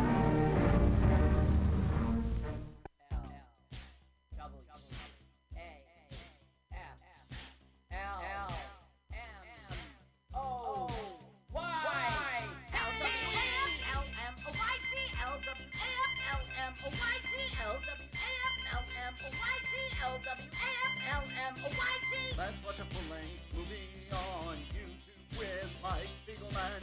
Let's watch a full-length movie on YouTube with Mike Spiegelman. You can watch if you want to. You can slap Spiegelman's behind. LWAFLMNOYT on Mutiny Radio. Mutiny. Mutiny! It's pronounced mutiny. Mutiny! No, it's pronounced mutiny. Oh, my turnoffs are guys who say mutiny. Mutiny? Well, let's watch a full-length movie on YouTube with Mike Spiegelman. Mike Spiegelman. Oh, Mike Spiegelman. Mike Spiegelman. Oh, Mike Spiegelman. Hey! Mike Spiegelman. Mike Spiegelman. Mike Spiegelman. Mike Spiegelman. LLLWWAAAFFFLL. Almost there. YYYYTTT. Oh, welcome to Let's Watch a Full-Length Movie on YouTube. Mike Spiegel and Carl. Hi, Carl. Hey, Mike. We can YouTube if you want to. We can leave our friends behind. Yeah. My friend's you. My friend's you, Mike. I'm going to leave your behind. Pew! Pew! I love them without hats. Welcome to the show. We are going to watch a full-length movie on YouTube. Let us do it. You can follow us on our podcast, LWAFLMOYT. Always bring that up front. I'd love to say that we are streaming right now on MutinyRadio.fm first on Sundays at 2 p.m. Pacific Standard Time. MutinyRadio.fm.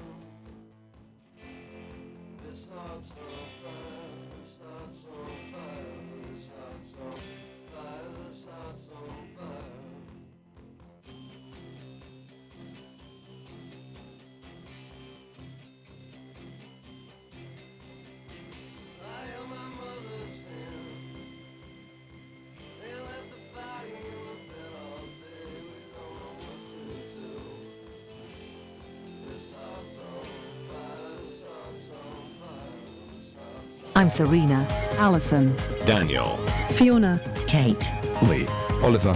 And this is Radio 11. Radio 11. Radio 11. Radio 11. This is Aqua Q.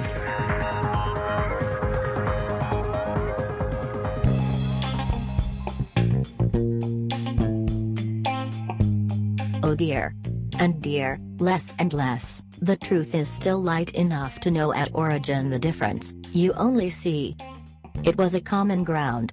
Common in the sense that it was sensed, and not so much for its enjoyment, but more so for the slight perturbatory. But then again, enough of that, as halls and mirrors of incidents bring it back to a full stop, and stop it again. And so, where is middle ground, or the high road, likely where the path less traveled, as frosty as that goes, from the Ant, up to the Arctic, a global globular. He stamped his feet, quietly and figuratively. These voices. Know them, do you? Do they come about? Only at night, when the lights are out. Well, the bodies. And the voices during the day. But I'm not victimized by it any longer. And while the awareness of it is a continuation, the also continuity of time and life, as in serial, is a bready breadth of gesturely spasmodic who's which decouples the them from even and oddly themselves, for as they turn their backs, they turn into themselves. Which is why they keep getting out. He banged on the table. You talk like that now, do you? The now of you, that is? And you make me talk that way too. The professor riled a simple version of his Riley-er grin. Q chose a professor as his psychiatrist, because of the faux placement of embedded witty bookshelves, as yet to be, and now discoverable. You can put them away, if you'd like. Oh. What? The bookshelves. You're blocking up your mind, stop it. Oh, I see. Good advice. Non-matter energy into nothing. How do we do that again, now? The world turns, turns, turns, don't worry about it so often. The two sat, very much as if he were wearing a long coat, and the other twiddling on some things from his pocket, something spinny and thought-provoking. So what don't you want to talk about at this time today? We've got a whole dictionary you didn't think about last time you were not here, again. Oh, it's that time again. To fold a space-time object around a matrices of more foldery bits, as in the paper fortune teller? Did that ever work for you? It always works. Now what answer did you expect? Well, the last one that came up, I suppose. I mean, is that a trick question? Of course it isn't, it's only a trick if it fools you. And that was a horrible errand. So what do you do when I'm not in the room, Professor? Live stream trees in forests just to prove your point again, eh? The Amazon. Yes. Too wet to fall. I saw your notes. The selfless ones. Oh. The letters. Yes. They're a bit too organized to be immediately as immediacy requires, I feel. I mean, we should have heard by now. It's like people are expecting somebody else to do it. BTW the time the room gets through a bubble sort tree of the what do you do, and what do you do reintroductions, the day is up and we're all cross at each other for not having gotten any work done, or spent any meaningful amount of cash drop dobble gobble wobber for a return, herm. So how would you expect it to go, and do go on about free energy, as time permits? Of course he grinned. Q's eyes sidled away from the suggestion, and carried forward. Well, I think everybody's just a bit too afraid to touch it. I mean, the perfect thread. I mean, like well-suited and alike, like. How are we going to feel if some muckery gets stuffed into a piece of threading and it can't be bypassed, and shouldn't be removed, and really shouldn't be traversed or retraversed, by me anyway. And I guess that is my point. It's not built yet, but as it is, the neutrality would sidestep all that nonsense, and the versioning would place the we in our zones to be the US we desire for the now, which is our future, and the like. See? Absolutely. Yes, absolutely, as in the positivity, yes. So from either or and about, the language, as versed, and well, in fact, has such a lyric to it, that it's enjoyable from any angular or such direction, or I say velocity, as a pair of variables, but, well, the sets of the pairs. And, yes, I'd love to think those bits will be discoverable in all the instances where such is required, to bring about their own fully expected and absolutely essential liquidity of freedom and choice as hash-free energy, and yes, even people say hashtag out loud now. It's quite ingenious, but of course that's verbal and it throws people in a loop. He went on. The library. We've got to have a big steel building around, a cool-looking one, to stick right into Washington, completely empty, or empty enough, or perhaps draw it on, with a map. Though I think it needs physicality. Maybe a tiny miniature one, at street trolleys, for sale to tourists. This is the US Blockchain Library. He swung his arms around, stopped and looked, and settled down. Well, I guess it should be physical. At least a special access in libraries, or SONAT. He trailed off. The physicality stuck with him for a moment, and as recently he wanted things both big and small, and static, and portable, and infinite, and, this, distributed, and now and later and forever, and not before, but just, and now. And again. And that was his mode of thinking, and it had to be that, to describe exactly what time was, and he didn't want to muck it up, and so there was always this push-pull, at least in those moments of momentary lapse, but unlike the song, not so numbly comfortable, in that order. He looked back at the professor, who was now looking out a window, and quite obviously thinking to himself, as to how Q was thinking to himself. It was a good pairing for a 50-minute session, or 88 lines of code, or per calculation. He wondered what the professor did when Q would leave, or when the code was up. "Make coffee?" the professor said out loud. In answer to your silence hum of a breath, I just heard you complete an internal thought involving me, for you breathed in my direction. It's a thermos, but pouring it into a smaller cup gives me satisfaction. Oh. More satisfying than this? I mean, the silent thinking and the white lilies you've got growing in your garden, out the window? Is that your private garden? I didn't see it from the outside. Nobody can get into it. It's wild. Only the bird and the bees seem to reach it. They do a good job, I think. So I leave them to it. He looked over unconvincingly towards his desk, where a vase with a set of white lilies rested peacefully, fresh cut and in water. I see. Q turned. Young bird is she? Her own private entrance then? Or exit? Well, it's not my. It's business, not to burst your love bubble. But the honey is nice too. Q didn't pry, but always felt these personal conversations withered, as he failed to keep up with the affairs of others. Whether that was not a matter to him, or a matter to discuss, just hung gently in the air, and the professor was good at keeping an air about him.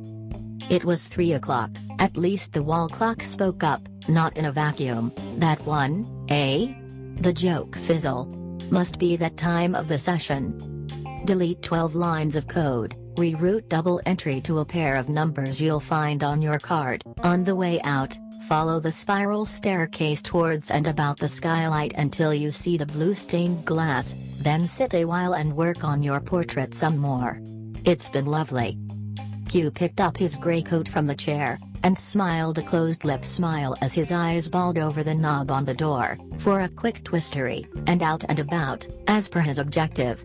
When he reached the bell tower, he took stock a bit, and, those chords there are for 5 p.m., and the others for 7, and so forth, down and around to perhaps a pipe organ, through the halls and walls, but for now. Quantum ticked as PV noticement of itself put tiny droplets of OAE matter facts hung slightly in air, and to the unknown again, to stretch to connect a familiar bit, for to wit was not yet to be known, and so, he eyed a bit of copper running around the tower wall. Or maybe a phone call.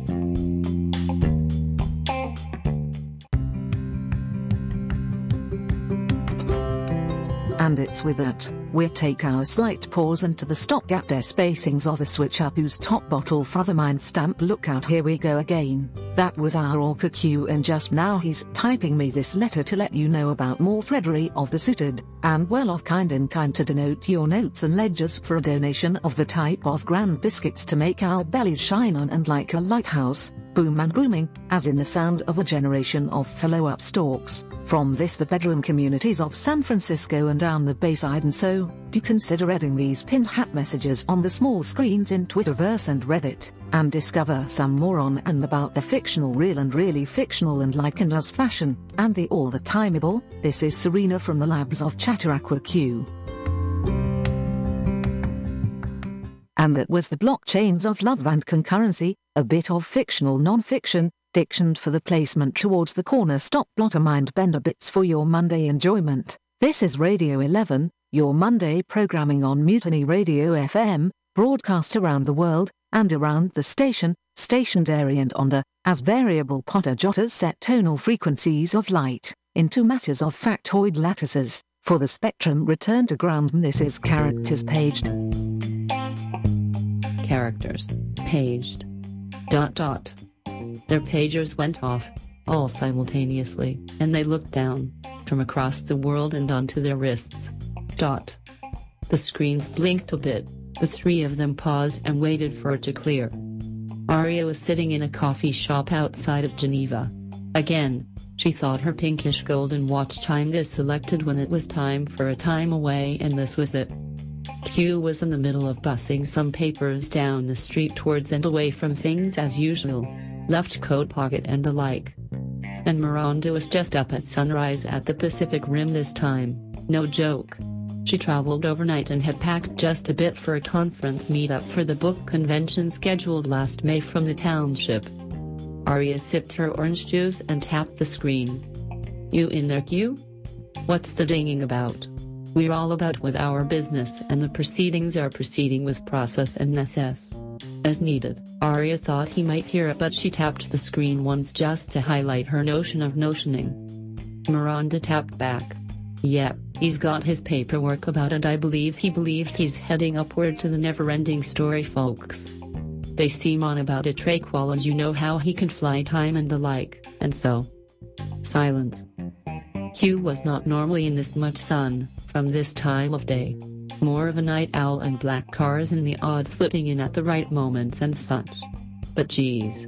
101 pages on this one, and several copies for the crew, and still 3 hours until the next. Shoot, he dropped the papers. About time something happened. He paused and looked towards the ground, as they were slightly in between the shimmering embedded sparkly sidewalk and a bit of slick towards and in the gutter. His watch chimed and the haptics hit up Aria's beat. Tap tap. So this is what you get onto when you're not getting onto. AQ? Aria quipped and sipped again at her orange juice, with now a splash of soda and a straw she keeps with her, so as to be ecological. Yes, Aria. The onto is onto the floor, and chores like this haven't made it up the staircase to the case I need to get to, spiral bound and booked up like a top shelf. For this pack of loose papers now, a bit dirty and, well, not in yourself, I can see that. Is that a pocket protector? No, it's a packet of gum. It's for the fresh.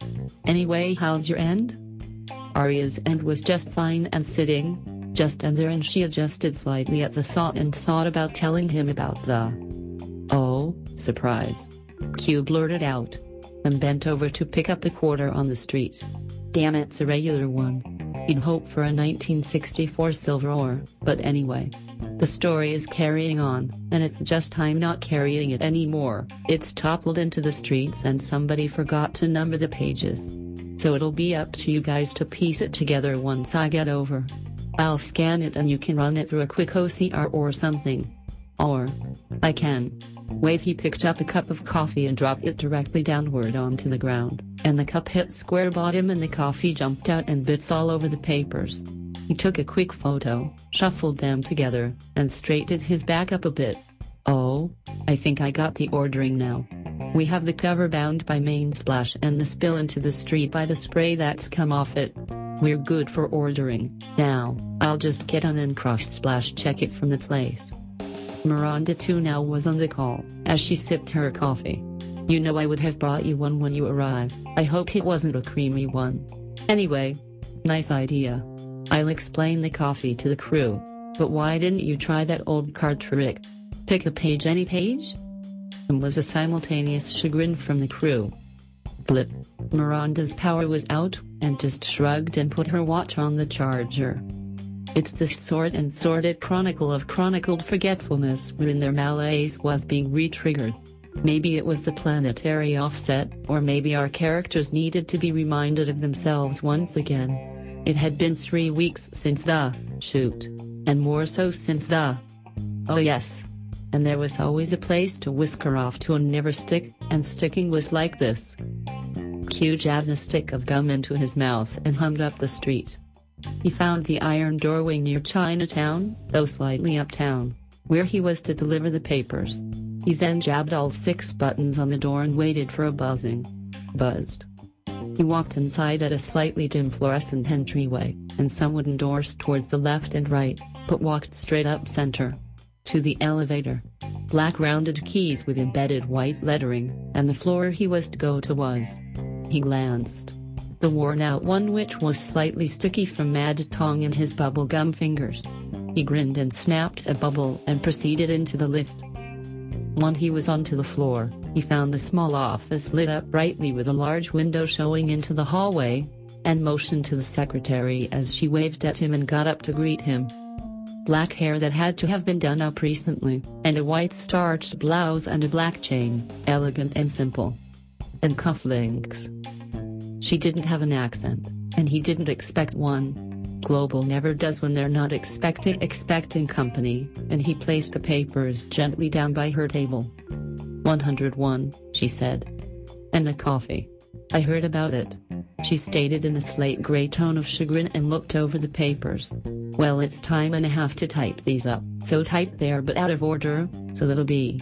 She punched a calculator in her head, or as if, and it'll be alright if the coffee trick works out. And maybe we'll make it into a time travel series, you know, with the pages and all. You know what happened with Tron. They both said it, but her mouth was only motioning. Her mouth remained open and she smiled. How did she do that? She turned and her shoulders motioned him into a room directly behind, and he paused and proceeded towards it, with her behind him. He looked back a bit and motioned a question towards the brass doorknob. She nodded and they both proceeded into the room, which again was lit well, and, well, a bit of a thick wall. And, tap tap. His watch was out, shielded. The door closed and she hit a button on her watch, and the lights dimmed to a sort of reddish fluorescent and there was hum. Secondaries. Her voice flatted a little. Keep your voice at this tone so that it's in line with the active RF chokes we have going around the place. The papers. And the coffee. And the gum. Good job, and I hope you picked up everything we left, yes? Q found it impossible not to beam and look around at the place.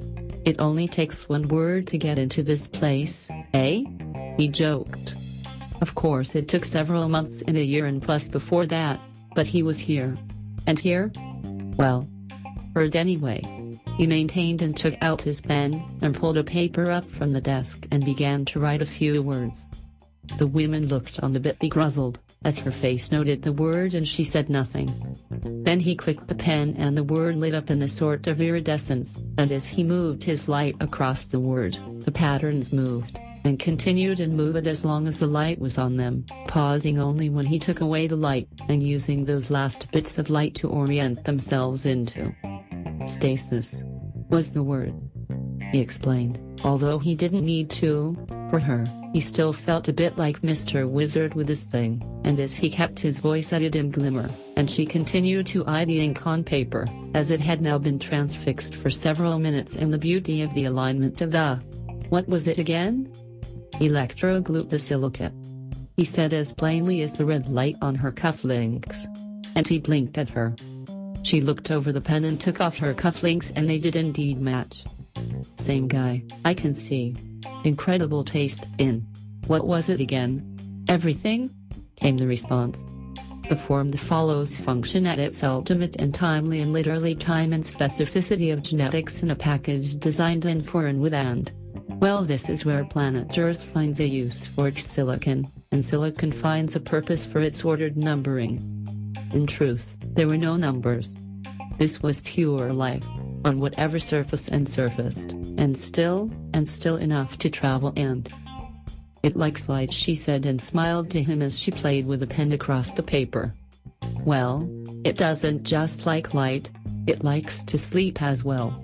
The orientation is a learning experience for these silly guys and gals, on paper anyway. They spend their time solving their own problems, which in turn, when applied, solves your problem, if you know what you're doing. And I hope you do. Because we can't lose these. It's that simple. And they'll carry on and work their way out of your own problem if you have the right one which works for life, and that is why these are going places. Because we needed an ethics on chip, and this is Gestalt breakfast better than any possibility we'd imagined. You know how they were discovered? I thought you were going to say asteroid. She noticed she was becoming interestingly excited and had to dim her voice a bit more. Sort of like that. It was a smashed glass from a satellite, onto a flight carrier that had its little science experiment exposed to refracting light and electricity for 11.5 minutes until they were crushed into dust by a jet landed onto them. Strange circumstance. The material from the jet and the glass, electrical and radio, and these little mite guys who were meant to survive in space, survived into a flattened surface of goo on the tarmac. Funny thing, it was noticed right away, because the little guys camoed themselves into a landing stripe sign the guys had never seen before. It was like a cross between a danger do not land signal, and a tangent on where they all wanted to exit. When he walked away to tell all the guys, the stuff stuck to his feet and began tapping Morse code into his boot. Good thing he passed the test, because they tapped this very word into his shoe, and so they brought them to us. The cufflinks look good on cue. Classed him up a bit. So this is trial J on this one, and those papers up front. You can feed it to these guys if they're hungry. I've got to get on and about to the other three about it, and you need to write these events up. I know. She picked up the pen. Well, you came at the right time, and you know we're into a crunch. What's the protocol for these guys in public? Just don't leave the paper behind. They get all cross when they lose their mates, and it confuses the out of baristas who try to claim their outrageous tips. It seems these fellas have a bit of a wit towards the ladies and, well, anyway. Keep them happy and they'll keep you happy. Happy. We're all happy. And that's the point. Anybody using that? He pointed to the hat on the hat rack. Didn't wait for a response and picked it up and headed towards the door, correcting his coat up a bit as he got out of the room. She smiled and led him back to the front and clicked her clacker at him and looked up as she sat down at the desk again and stated 101. He nodded towards the door and out. The hat, he liked. It was like Odd Job's top rounded, but without the... He looked. And replaced it to his head. Yes, without the chop part. He was back into his part. A bit more like himself and thinking of Arya. Well, that didn't take long. How about a light travel dare walk down where I'm headed and then afterwards? It was dark. The mist was starting to hit mid-waist level and the two had been walking for about 2 hours talking about the product, and its specifics and integrations and making sure everybody involved had gotten what they needed. And us. Hugh tapped the cufflinks, and they continued walking. It wasn't a bad day, you know. It was better than yesterday, and that kind of reminds me. You know, he pointed down to her. Those bits. Ah yes. Perhaps if we had more time yesterday, but we're here in the now. You know. And our stop is just ahead. Do you want to take a seat? Q paused and thought for a second. The mist was certainly coming up around him and the cufflinks were a sort of see-through now, with the water vapor, and he thought to himself, well, now is the time. He raised his arm and tapped his 2 fingers across both anode and diodes of the cufflinks and there was an incredible and warble just around them, like an egg. The light hitting them was fizzing around like little swimmy things, and the water vapor was just dots, completely solid and not moving a speck. Arya did look surprised, and looked at his jacket cuff and up at his grinning smile.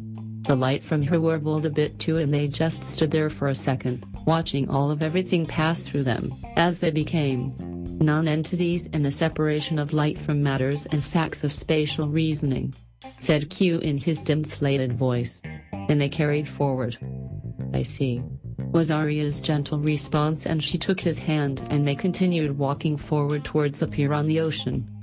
They don't as they passed some non-passerbys, who didn't look up nor at all, and their speech was not an echo and thought as it was normally, and they could justly hear them and know they were not heard. They didn't see the click, or thought it was a mirage. And now we're here. Light, aren't they? He jiggled his cufflinks at the non-weight and continued walking and smiling about it. The light powers these things and the water is static and so is our material, and so. And so. Arya motioned up to the stars and they both looked up. And we are light too, I can feel it. It felt as if they had no weight, and indeed felt as if they could walk forever on these 2 feet and never need a rest or a place to stop. That was right. With only light and non-matter, it didn't matter, he said to himself. And the light was just that part of the wording that helped it make sense and the egg was. Well, that was just a little joke. And in fact the forum again, and they talked about the joke. Of course we did, she joked later in the conversation. And also of course referring to the punchline. And we always will.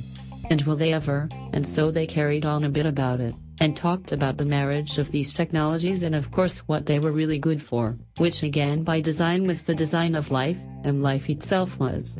Well. They both nodded on in times like this when even things became a bit heady and they had done their jobs to get this here and that there, and the magnificence was. Oh. Well, it was and. Q took out a second pen from his pocket. I got you a gift, of course. And they go together. Oh. This one's is a different color. I see. I like it. Metallic. Would be good for some drawing, you know. If we can get our hands on Miranda's notebook. You know the one I mean. He did. What did she call it? Spatial casebook she did. We should call her tomorrow. Or is she already on? Is that you? A gentle ping came from her watch. Yes, it's me and me, you know the footage is done. Developed and such for the film. You didn't tell her about. Did you? Of course not. Theaters took me up on the prints and the showings will be on and on about midnight. The EGS will be lit up and we'll be on time. That is to be seen, she grinned. Well, quite. It should have quite an effect. The one you're looking for, I hope. With the right audience. Was his responsive response, and they carried on a bit about it, and imagined for a bit what the new beginning would be like, and hoped they'd make it on time, and they joked some more about that. Well. And just at that moment, an asteroid came about the horizon and blitzed them all around, as the ocean burst up into a wash and stuck to the bubble they were now pausing and positively amazed and. Amazingly. It just stood there, and the matter passed through them, and it was as if they'd seen a million years of star experience in that instance, and they were now quite definitely above ground, as the crater was now beneath them and water began to flow into it, and yet they hovered. Oh, side effect, said Q. And he stepped up